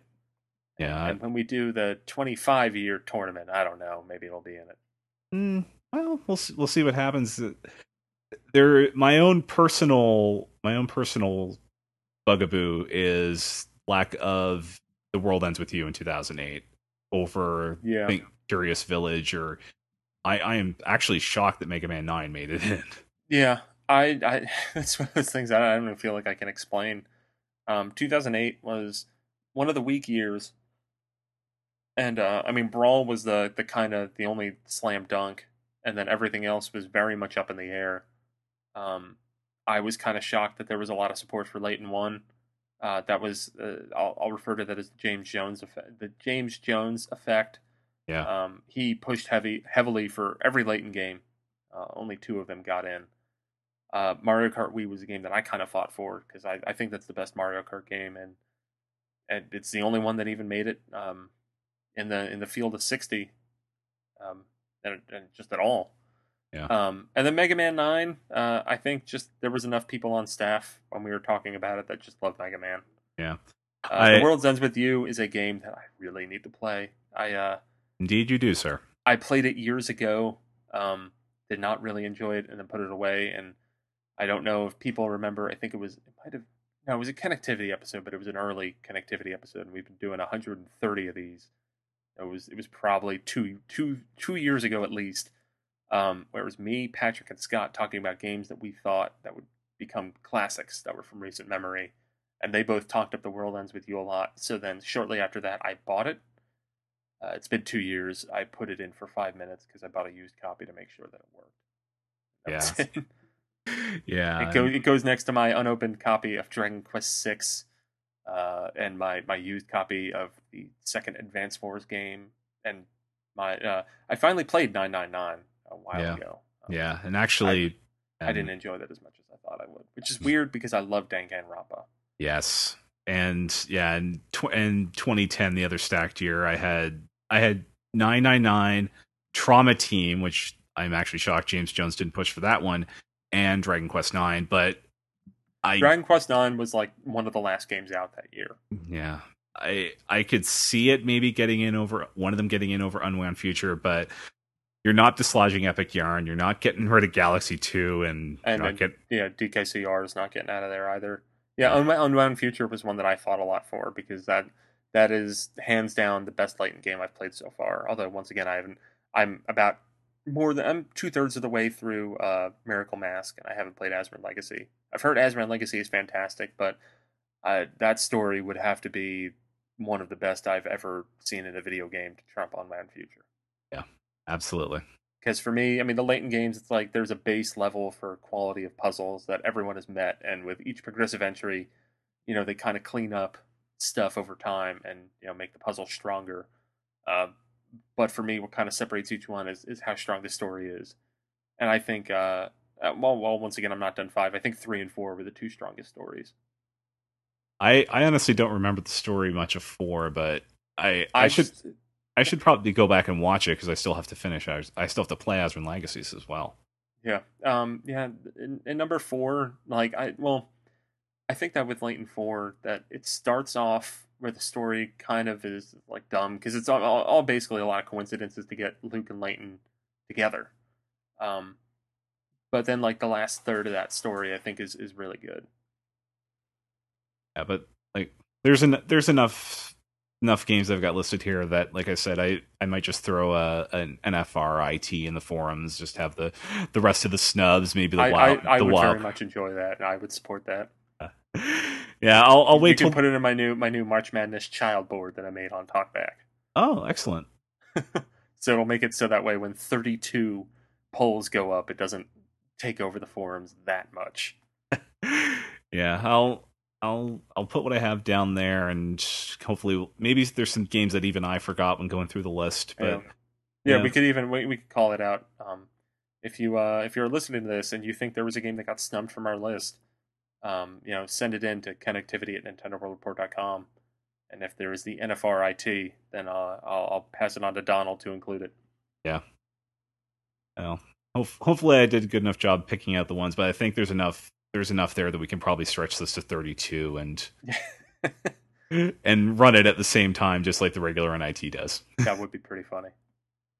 Yeah. I can't really think of too many other snubs for me. I'm surprised Mutant Muds, given the staff's love for that game. Yeah. But I think that was just another victim of a pretty strong year. Although Nintendo Land made it that year. Like, really? Thank you for saying that. Because everyone played it. Yeah. And we have 4 or 5 reviews for Nintendo Land because of the way you guys. No, there was only one. That was because I was smart and made sure that we had 4 people on one review. Oh, okay. Yeah. 2012. I know what game I'd put in there, but I'd be the only one to pick Virtue's Last Reward. Yeah. Well, I mean, that's. I didn't like 999. I didn't finish it, but I think I might just skip it and go to Virtue's Last Reward. Yeah. I've heard that's okay to do. Well, now that if you've got the appropriate smartphone, they're putting out the novel version. I think it is something you at least need to play the ending sequence of because it does use the DS in a way that really only the likes of Canvas Curse could approach. It does make me want to try that again. But yeah, that is that's our March Madness. Going through everything. We'll probably get together and maybe actually have Zach Miller or another person on and discuss it when it gets near its conclusion. I think this is going to be a really interesting thing, and I think, I think our predictions for the Final Four aren't really going to be too far off. I think what's going to be interesting is a lot of the early games and what games kind of sneak into the round of 16 or the round of 8. Yeah. And I think the statistic I'm most interested in is seeing how many people get banned in the forums over it. It could be bloody. Yeah, I've got the over under on. Be fun. Yeah, over under 2.5 just on the Xenoblade Ogre Battle matchup. Yeah, it's gonna be a knockdown drag out fight. I can't wait, and it's gonna start. Actually, the first round will probably be over by the time you hear this, because it's running from Wednesday, March 12th, to I think the end of the 15th. So hurry, listen to this quickly, and then vote. If not, then vote in the round of 32. Yeah. All right. Thanks for listening. On behalf of me and Donald, I hope you enjoyed this, and let us know what you think. If you have what's your take on the March Madness tournament? Send us some listener mail to connectivity@nintendoworldreport.com. Thanks for listening. Bye. Thanks for listening, and I hope you enjoyed this week's episode. Don't forget, you can send your listener mail to connectivity@nintendoworldreport.com. And if you've got a moment, please rate and review the show on iTunes. Another thing I want to mention real quick, the entire podcasting industry is currently being assaulted by patent trolls, which really sucks. Basically, these jerks own some patents and they sue people and they expect them to settle out of court, and that's how they make all their money. They don't really do anything. They just own this patent and use it to generate profit. So they're pretty evil. Please visit fundanything.com/patent troll and you can learn about the Podcast Legal Defense Fund. Some podcasters have joined together and they are fighting them in court, so hopefully we can get it stopped forever and your favorite podcasts won't have to end. Thanks again.